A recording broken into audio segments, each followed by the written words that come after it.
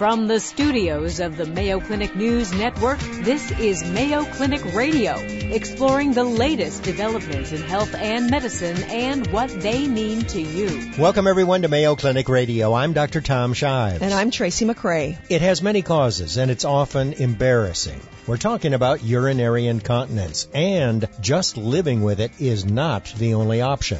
Absolutely. Some are embarrassed, and some just think, well, there's no help. They've been told by their doctors there's nothing that can be done. It can be very difficult, but yet there is hope available. That's why I always tell people, I can guarantee you we'll figure this thing out, and the odds are we'll make you better. Also on the program, winter vomiting virus. Its name pretty much says it all. We'll hear about norovirus infection and how you can protect yourself and your family. And obsessive-compulsive disorder, OCD, affects more than 3 million children and adults in the U.S. All that along with this week's health and medical news right after this. Welcome back to Mayo Clinic Radio. I'm Dr. Tom Shives. And I'm Tracy McCrae. Urinary incontinence, the loss of bladder control. It's embarrassing, it's distressing, and you know what? It can affect just about anyone at pretty much any age, and it can be a symptom of an underlying condition, or it can be a problem all by itself. There are many causes of incontinence, from having given birth to certain neurological disorders to the aging process. But the good news is there are several effective treatments available for incontinence, so there's no need to suffer in silence. Here to talk about the causes and treatments of urinary incontinence is Mayo Clinic urologist Dr. Daniel Elliott. Welcome back to the program, Dr. Elliott. Good to see you. Thank you. Nice to be here. So this is an interesting area of practice for you. You're a urologist, so you take care of men and women who have problems of the urinary tract, but you sort of focus on incontinence, don't you? That's correct. I'm technically a reconstructive urologist. It means I'm kind of fixing things that are broken. And so one of the common things that break with time is bladder control. And it can be a devastating problem for some people. Mostly women? Mostly women. However, a large part of my practice is also in male incontinence, dealing like after prostatectomies, prostate cancer, one of the most common cancers there is. So it's in men, it can be a devastating problem as well. What is the main causes? You just listed a couple of them, but are those the main causes? Well, let's break it up into men and women. Okay. So first of all, for women, you kind of mentioned it in your introduction there, aging, childbirth, hysterectomy, surgeries such as that. Then for men, primarily it's due after being treated for prostate cancer or benign prostate growth with that what's called the TURP, the roto-rooter of the prostate. And as a result of treatment, they can have large volumes of leakage, total incontinence, which, as you can imagine, can be significantly impacting upon their quality of life. Women who have had more children, the more likely you are to be incontinent later on, or not necessarily? To a certain point. The first pregnancy, if you compare a woman with no children with one who has had children, no question the first birth is the most significant. After about 3 children, it just doesn't really matter at that point. And for men, I assume that this is an aging problem because the prostate tends to get bigger as you age, and so mostly older men too, correct? Yes. My average age is probably about 65, 70. It's in that age group that will have prostate problems. Usually you don't see it in younger men. It can happen. It's rare. It's usually the older one who's undergone the surgery. So you usually don't see it in the quite elderly, 85, 90. And prostate surgeries usually aren't done in that age group. Are there different kinds of incontinence, and it is important for you to know what's the underlying cause? It's essential to know. As I'm teaching residents all the time about this, you have to know the diagnosis. Once you know the diagnosis, then you can go do the various different treatments. So you have to know, is it an overactive bladder? That can happen in men and women with sudden urge they have to go to the bathroom. They drink large amounts of coffee, and there's sudden urge they have to go. The treatment for that is completely different than the treatment for when they cough, lift, go from a sitting to a standing position and leak out. That's called stress incontinence. So you have to know the diagnosis. From there you can go to the treatment. And how do you do the evaluation? How do you figure out what's wrong? Great question. In this modern day and age where we have all this technology, CAT scans, MRIs, all these fancy equipment, it really comes down to the old-fashioned talking directly to a patient. You have to ask them certain questions. The most accurate way to diagnose overactive bladder, that sudden urge, is just asking questions. It's free. Takes a couple minutes and we can figure it out. For stress incontinence, it's the old-fashioned, just a physical exam. Do they leak when they cough and bear down? It's very, very simple. But it is very important, and one of the things that we can do by just talking to the patient, we can save thousands and thousands of dollars on needless studies, which get done a lot. So are patients able to figure this out themselves then? I mean, can they just come in and say, here's the problem? Yes, in this modern era, people get on the internet, they put in their symptoms. The problem with that becomes they type in urgency of incontinence, and then it shows up various different spinal tumors, which are incredibly rare. But yeah, a person who's really paying attention to their body, really listening to things, looks on the websites at good, reputable websites, can frequently figure it out. Yeah, if you had to say, if the two camps are overactive bladder versus stress, incontinence, I would think even I could figure that out, Dr. Shives. Well, and if you talk to your doctor long enough and he listens, he'll be able to figure it out. That's true if they have the time to listen, things like that. But then it can get a little more complicated. Usually at Mayo we see these rare things come through, but there can be also what's called overflow incontinence. Much more common in the elderly, much more common in men, can occur in women, can be a side effect of medication, low back problems, lumbar disc disease, where the bladders don't push very well. So subsequently, they have the symptoms that are identical to overactive bladder. And if you treat it as an overactive bladder, you actually make it worse by medications. So that's when we get involved. The most aggressive study I ever do is just what's called a bladder ultrasound. In the office, it takes us literally 30 seconds to make sure that the bladder is empty. That's the one thing the patient would not be able to figure out on their own. Otherwise, you can pretty much make the diagnosis based on history, maybe a physical exam, but you don't need any more sophisticated tests. I mean, you don't have to look in the bladder, et cetera, to figure out what's wrong. The most sophisticated thing we need is a good brain to think through, and an individual patient who can interact with us. We do have some people who have head trauma, Alzheimer's, and then it's very difficult for us to figure it out because they can't communicate to us. There's not a test you can do that'll tell you that it's overactive bladder, stress incontinence, et cetera. It's based on the history. That is correct. There is a study called a urodynamics, which is very rarely needed. A good history can take that place. And what the stress incontinence is the most common, I presume, that you see? Actually, overactive bladder is the most common. Really? Again, that's the biggest one affected by age. I always say is, as you age, as the heart and lungs age, low back, shoulders wear out, well, so does the bladder. And when the bladder ages, it becomes unstable and gives sudden contractions. So if you look at the overall percentage of people we see, overactive bladder is the most common. The most severe and impacting upon quality of life is the stress incontinence, because it's usually larger volume leakage. We were talking about pregnant ladies and how pregnancy affects incontinence. Does pregnancy lead to the stress incontinence more then, or the overactive bladder? Pregnancy is usually due to overactive bladder. Oh, okay. The pressure placed, that's just the pregnancy. That's not the delivery. Okay. So with the pregnancy, there's just pressure put on the bladder. Now, interestingly, in the United States, we're dealing with obesity, so we have seen men come in with big bellies, mimicking pregnancy. So obesity is directly related to overactive bladder as well. Our guest, urologist Dr. Dan Elliott, we've figured out that incontinence is a problem for both men and women. Dr. Elliott has also told us that you can make the diagnosis based on the history, and rarely do you need sophisticated, expensive tests.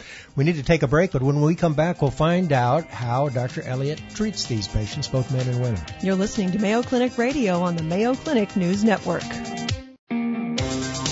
Welcome back to Mayo Clinic Radio. I'm Dr. Tom Shives. And I'm Tracy McRae. Our guest is urologist and incontinence expert, Dr. Dan Elliott. We now know that it affects both men and women, and there isn't actually an overabundance of women. Hold on just a second, though. Dr. Elliott, settle a bet here between Dr. Shives and myself. He thinks that this is just typically a problem for women. Now, you did mention men with prostate issues have problems with incontinence, but is this a quote-unquote woman-only issue? Well, I didn't say woman only, but anyway, we got 50 cents on this, so make women's sure you issue. give the right 50 answer. cents. Huh? Yeah. Overactive bladder, probably pretty much equal incidence in men and women. Overactive bladder is that sudden urge to go, race to the bathroom, urgency, frequency of urination. And an age problem. And an age problem, Yeah. correct. Okay. That is a wear and tear issue on the body. Now, stress incontinence because pregnancy and delivery is the main or one of the most common factors in that.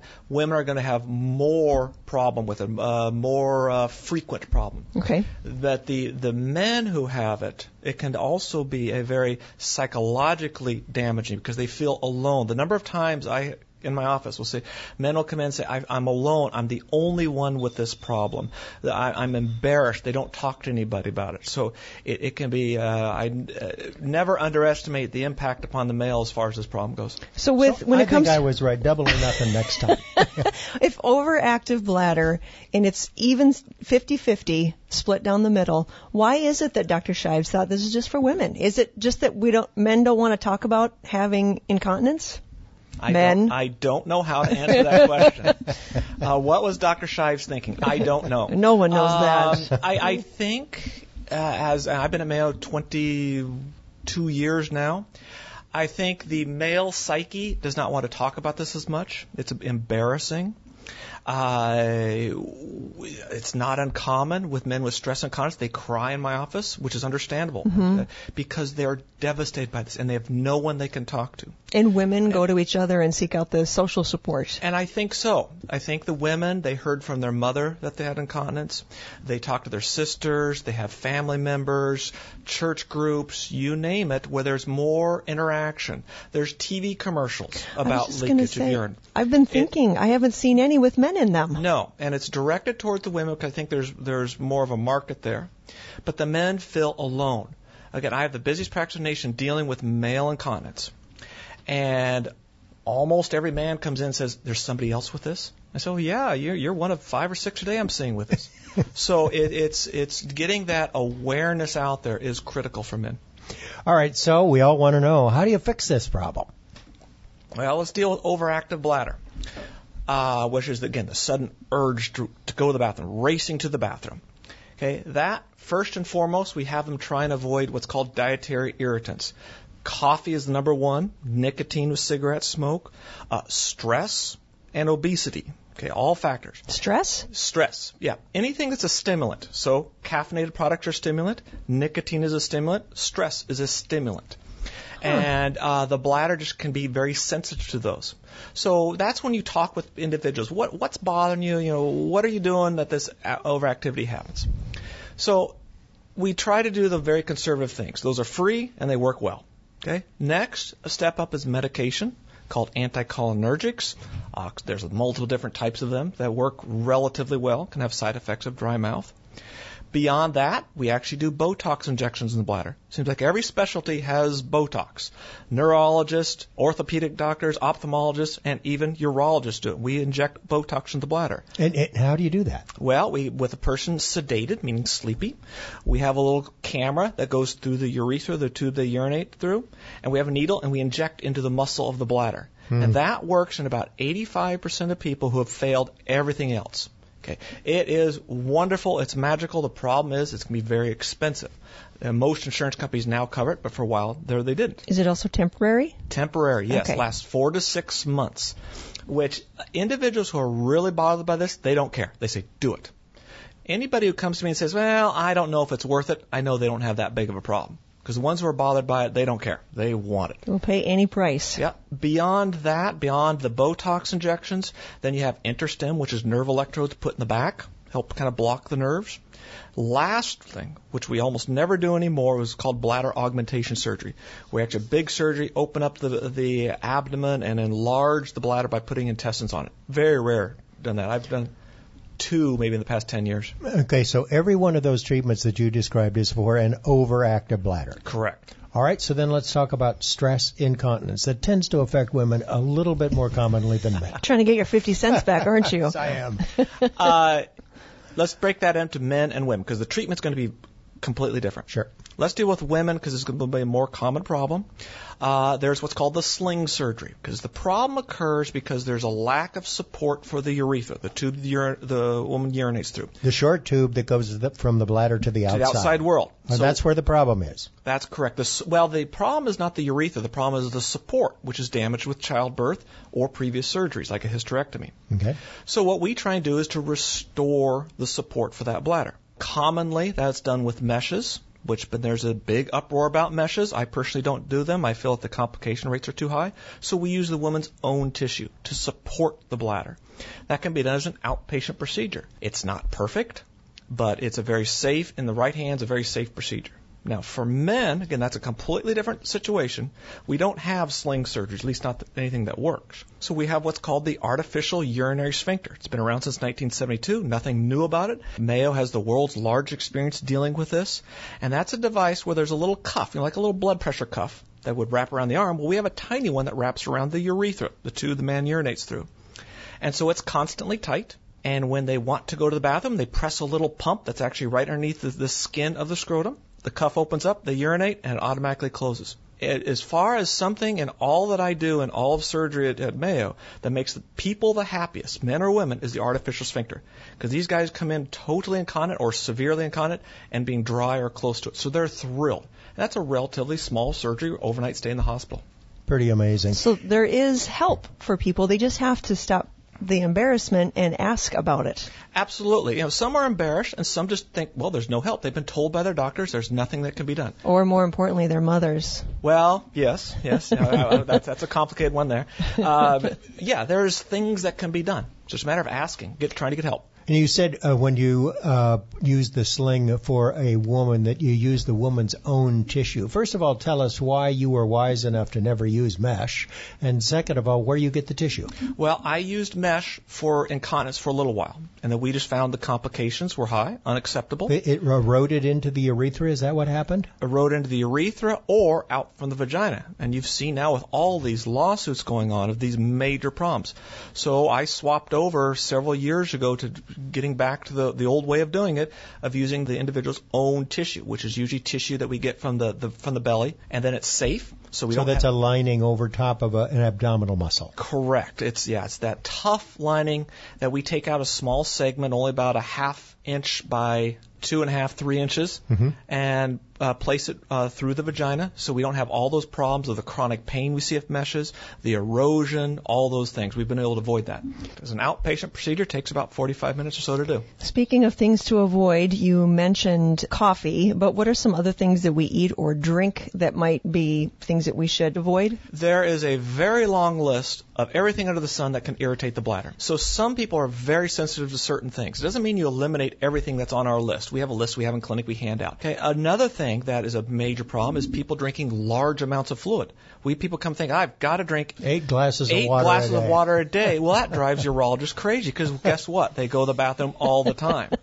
And so we actually do what's called avoiding diarrhea, where they list how much they drink and how much they urinate out, trying to get people to cut back. So the bottom line is it doesn't matter what kind of incontinence you have. It doesn't matter whether you're a male or a female. You can fix it, or at least greatly improve it. Usually, yes. There's certain individuals where it can be very difficult, but yeah, there is hope available. That's why I always tell people, I can guarantee you we'll figure this thing out, and the odds are we'll make you better. And even if you're a male, you can help it. Absolutely.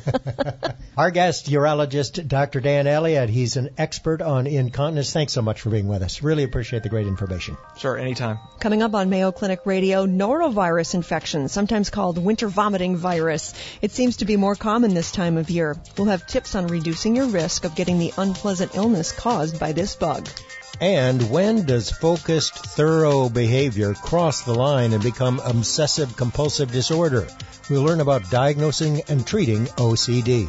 Do you have a health-related question you'd like us to answer or a topic you'd like us to cover? You can tweet us anytime at hashtag Mayo Clinic Radio or send an email to mayoclinicradio@mayo.edu. Coming up, the latest health and medical news with Vivian Williams. You're listening to Mayo Clinic Radio on the Mayo Clinic News Network. Hi, I'm Vivian Williams with your Mayo Clinic Minute. The Zika virus continues to make headlines as health officials alert the public about the potential risks of spreading the virus through blood donations. The American Association of Blood Banks is asking people to wait 28 days after travel to Mexico, the Caribbean, or Central or South America to donate blood. The goal is to help thwart a potential threat to blood recipients to make sure the nation's blood supply remains safe. The virus is dangerous for pregnant women because it's been linked to a birth defect called microcephaly. And in other news, let's talk about sleep. If you don't snooze, you lose. It's not the phrase you're used to hearing, but when it comes to sleep, it's true. Mayo Clinic pulmonologist Dr. Eric Olson likens the process to house cleaning in your head. It's clear that there must be many necessary functions going on in the brain at night because there's so many ramifications. In the short term, lack of sleep causes fatigue and moodiness. A long-term sleep deficit increases the risk for obesity, diabetes, high blood pressure, and more. So how much shut-eye should be in your schedule? The National Sleep Foundation says, as a general rule, adults should aim for at least 7 hours a night. Sleep suffers as a result of priorities given to things elsewhere in life. And sometimes that's just due to this perception that sleep is not a very productive time. It turns out it could be the most productive part of your day. And finally, let's talk about laughter. It's fun, good for your attitude and your body. Mayo Clinic Dr. Amit Sood says research shows laughter provides a good physical workout, generates mental relaxation, lowers blood pressure and pain, and even improves immunity. You're 30 times more likely to laugh in good company than alone. And further, the more you laugh with others rather than at someone, the greater the health benefit. I'm Vivian Williams, and for more health news, visit the Mayo Clinic News Network. Welcome back to Mayo Clinic Radio. I'm Dr. Tom Shives. And I'm Tracy McRae. Well, it goes by several names, including winter vomiting virus. Are you kidding me? Also, the winter vomiting bug. At least those names give you a pretty good idea of what the illness is all about. Vomiting, along with diarrhea, low-grade fever, and abdominal pain and cramps. All of those are signs and symptoms of a bug whose scientific name is norovirus. Many of us think of norovirus as the cause of outbreaks that sometimes occur on cruise ships, but norovirus is here among us on land as well, and winter seems a prime time for it to spread. Just what is norovirus and how can we keep from getting it? To answer these and other questions about the common illness, we're calling in a family medicine specialist, our friend Dr. Summer Allen. Welcome back to the program, Dr. Allen. Good to have you with us again. Thanks for having me. So the thing I have to ask is this what stomach flu is? When people say I have stomach flu, are we renaming it so people don't get the flu confusion? This is a great question, and that was one that I wanted to point out. And we often hear patients will come in and tell me, well, I got my flu shot. So how did I get this bug? We've termed it often the stomach flu, I think because of the body aches, the low-grade fever, and how ill people feel. But I remind them that the influenza immunization is for a respiratory illness, and this is something different. And as you shared, most common cause is the norovirus. In our young children, although we're immunizing them now, we used to also see rotavirus as a contributing cause to this gastroenteritis or stomach bug or stomach flu. So norovirus is this vomiting virus. It's just a great street name for it. Yes, it's the most common cause. Okay, very good. And so norovirus is the most common cause of acute gastroenteritis or inflammation causing vomiting, diarrhea. And you can get this more than there's no vaccine. There is no vaccine. And you can get this more than once. You can, because there are several different strains of the virus. Sort of like the common cold. Mm-hmm. Exactly. And we will most commonly see the vomiting actually occur in children, and the watery diarrhea will more commonly cause in adults. But they can still have both symptoms, but that's where more commonly you'll see those symptoms. So if norovirus is always with us, why is it that people seem to come down with it in the winter more than the summer? So it's to your guys' point of where we've seen it now, the common place where it'll spread is with food contamination, raw fruits and vegetables. This is where they encourage people to clean their fruits and vegetables well. Other thing is close quarters. And so that's where, think of in the wintertime, we tend to be inside more. And they talk about daycare centers and other places where it'll spread. And what I often share with people, as well as the importance of proper hand washing and the fact that actually most disinfecting wipes, a lot of times unless they're alcohol-based or have a bleach component in them, will not touch the norovirus. So just the wipes that the schools are using and that we are using in our homes, those aren't touching this issue. No. That's the problem. We don't know that. And it spreads. It's a very hardy virus that can last for a few days in a contaminated area. So again, if someone touches it afterwards, that's how it'll continue to spread. So it's real important if you've got a family member who's come down ill with it that you're washing hands and disinfecting things as best you can. It must be very contagious because it can rip through a cruise ship pretty quickly and make practically everybody Or an sick. elementary school. Well, just saying. Have you had it? Really? Yeah. Did they give it to Mom and Dad? That's what I want to know. So far, don't make me answer that question. So far, so good. But that's one of the problems that schools have. Exactly. It often, so within about 24 to 48 hours after exposure is when, if you've been exposed to it, that you'll develop your own symptoms. So again, that time period for different people, if they're shedding the virus, they're going to have spread it before they realize they have symptoms. And then the other thing is that it's shown to shed in the feces or stool for up to 3 days afterwards as well. So if you think of these kids are starting to feel better, they go back, and if they're in a daycare center, again, just making sure proper hand washing, because it could still be spreading for days after. And so what's the best treatment if you end up with this vomiting virus or the norovirus? What should you be doing? Wait, let me ask before that. Yep. Is it important to know that you do, in fact, do have the norovirus, and how do you make the diagnosis? And do you need to? Great question. This is the challenge. It being a virus, it's not going to respond to antibiotics. It's not a bacterial infection. So there's no antibiotic we can give people. We certainly can test their stool to confirm that it's norovirus, but it doesn't really change the outcome or the management, which Tracy got to your next question of how do you manage it. So we encourage people, again, the proper hygiene and stuff to try to help not spread it, but then it's just important to stay hydrated. For our adults and children, I really encourage fluid hydration, and in young children, I would use Pedialyte. Most of them can tolerate it fairly well, and it will replace them with electrolytes and with calories. In adults, they can use different sports drinks if they want to, just to be careful with too much sugar, because the sugar can actually make the diarrhea worse. This was an interesting one, as I asked some of my colleagues knowing I was coming over here, is lactose or milk. It was something that I've cautioned people sometimes to be careful. People will develop sometimes a lactose intolerance for up to about 2 weeks following the stomach bug or vomiting virus and GI bug. So I caution people with dairy and lactose for up to 2 weeks afterwards, just to help their symptoms to improve. But not everybody has that same response. So like other viruses, once you have it and you've gone through it, then are you immune to it? Or is it just a little petri dish you can keep giving it to each other in the family or the school, round and around and around? Yeah, so I wouldn't rest easy yet. No, yeah, you'd be immune to that strain of it. So that's that challenging part. There are several different strains, just like the common cold. So there's a good chance that you're going to potentially see it the next season, or you could see it again that same season if you're exposed to a different strain. Now, you mentioned that you could confirm the diagnosis by a stool sample. Mm-hmm. Is there also a blood test for this virus? I'd have to double check to see if there's a PCR version of it, but the stool testing is the one that can be offered, which most people aren't a super big fan if it's not going to change the management to bring in a stool sample. So some physicians, if you catch the influenza early, prescribe Tamiflu, which is an antiviral. Is that specific for the flu, or might it work for this norovirus? Great question. That's specific for influenza. And for the influenza viruses, so not for this. So the flu has got you can get a flu shot in the fall. Get ready for that. Is there any talk about some sort of shot that you could get for a norovirus? No, not with the amount of strains that are out there. Not that I'm aware of, but I certainly will double check with one of our infectious disease doctors to see. Again, because it's self-limiting, and for most people, although it makes us feel miserable, we're usually better within 2 to 3 days. It's not as dangerous as flu is. When there is a vaccine for the common cold, there will probably be a vaccine for norovirus, huh? So there's 100 different strains that can cause the common cold. There's probably as many for norovirus? Exactly. Again, so what do you want patients to know, people that are worried about this at their school or their daycare? What do they need to learn from this today?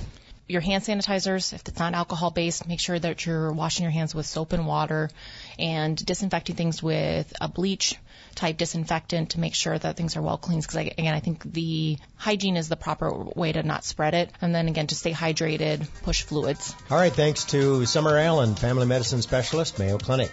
Glad to have you with us. Thanks for having me. We're going to take a short break, and when we come back, obsessive-compulsive disorder, when unreasonable thoughts and fears lead to repetitive behaviors. We'll have an update on OCD diagnosis and treatment. You're listening to Mayo Clinic Radio on the Mayo Clinic News Network.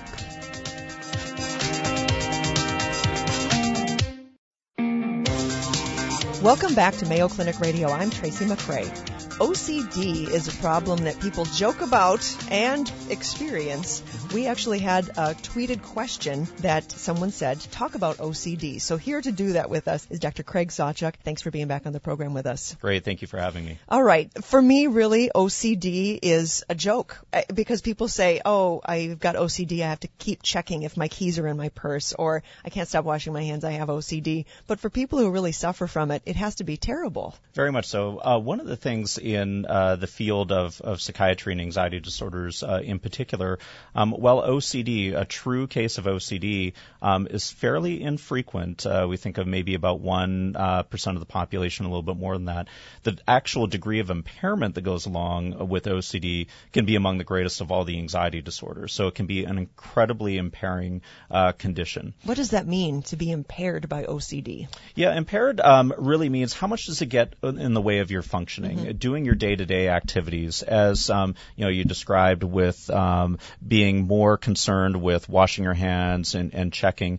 Doing it, just for, a couple of times for a few seconds, not a problem. When people are spending hours per day doing this, getting to the point, say, if it's more of a contamination-related concern, where they're having a very difficult time even getting out of their home, that's where we start to look at the impairment stacking up.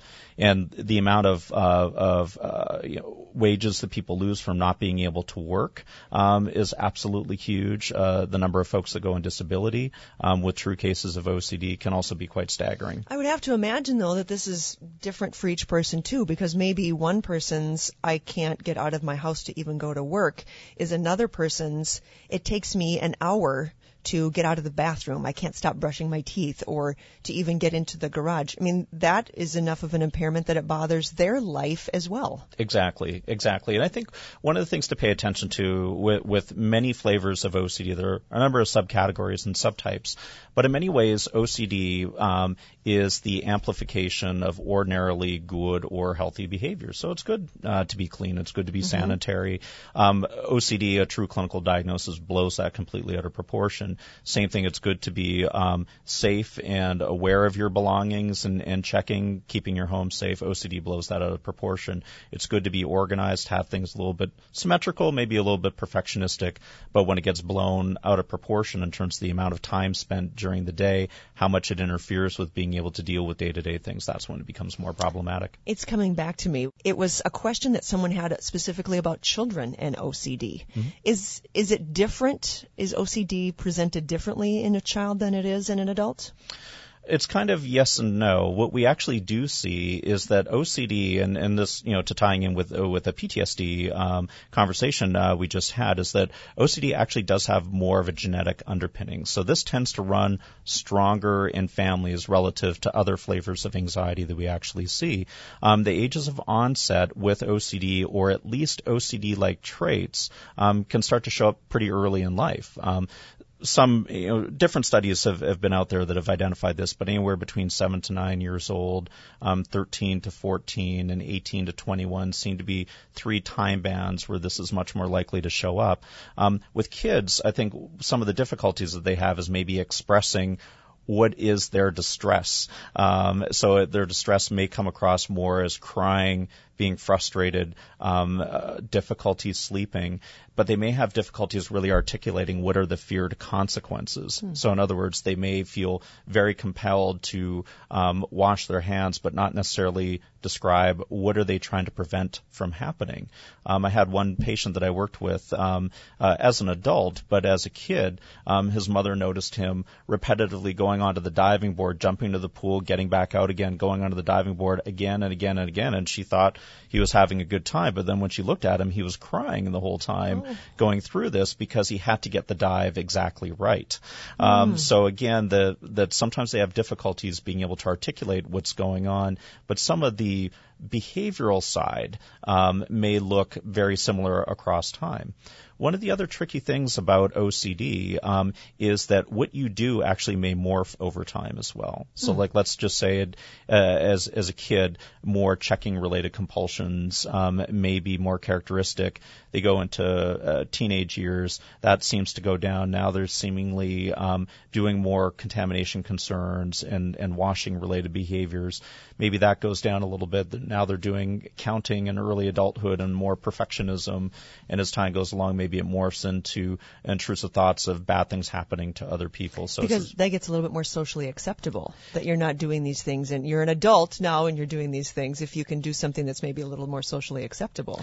Yeah, it's possible, but it's really interesting how these themes actually change over time. But they all function the same way. That the obsessions are really the intrusive thoughts that come along, and the compulsions, the things that they have to do, usually in a particular kind of way, or over and over and over again, to either get things right or to prevent bad things from happening. So even though checking, say, at age 7 may look very different from contamination concerns, say, at age 30, it's the same person, but the function that the obsessions and the compulsions serve are exactly the same across time. I would have to imagine that self-medication must be is that a huge problem with people with OCD? If it bothers them that they're doing this, that coming up with drinking a lot of wine or taking some illegal drugs or whatever it is the way that they would cope with that. Yeah, and it's not uncommon. Once again, when we look at the amount of distress that they experience, whether people are using substances to mute their brain, to try to get them to sleep, or avoiding even getting into situations that would trigger their obsessions and compulsions, again, it totally makes sense why they would do it. Sure. And people don't do it because the wine tastes good. Mm-hmm. They do it because it makes them feel less bad.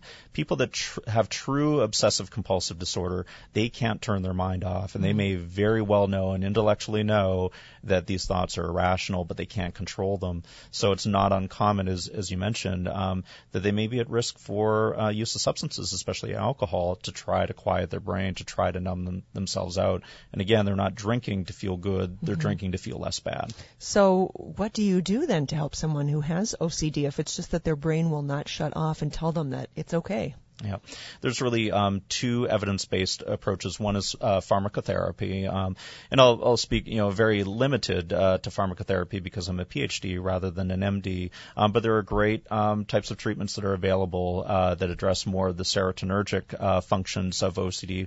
Remember, I mentioned earlier on it's a little bit more of a biologic condition, more of a genetic condition.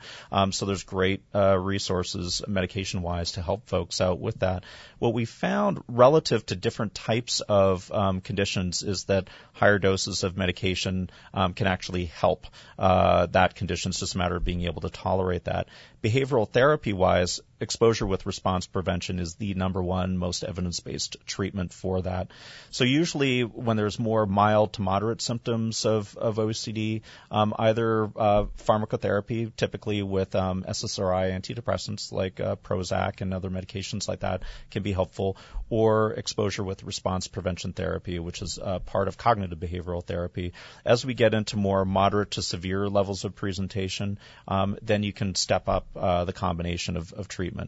And finally, what should a parent do that notices parents, if neither of the parents have ever had any OCD, but they think they see that in their child? What should they do?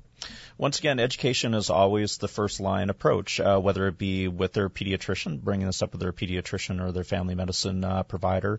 Pediatricians and family medicine providers are increasingly savvy about a range of psychological and psychiatric conditions, and also to developmentally normalize some of these things. It's not uncommon that people may at young ages do what looks like more obsessive compulsive things that don't go on to develop problems.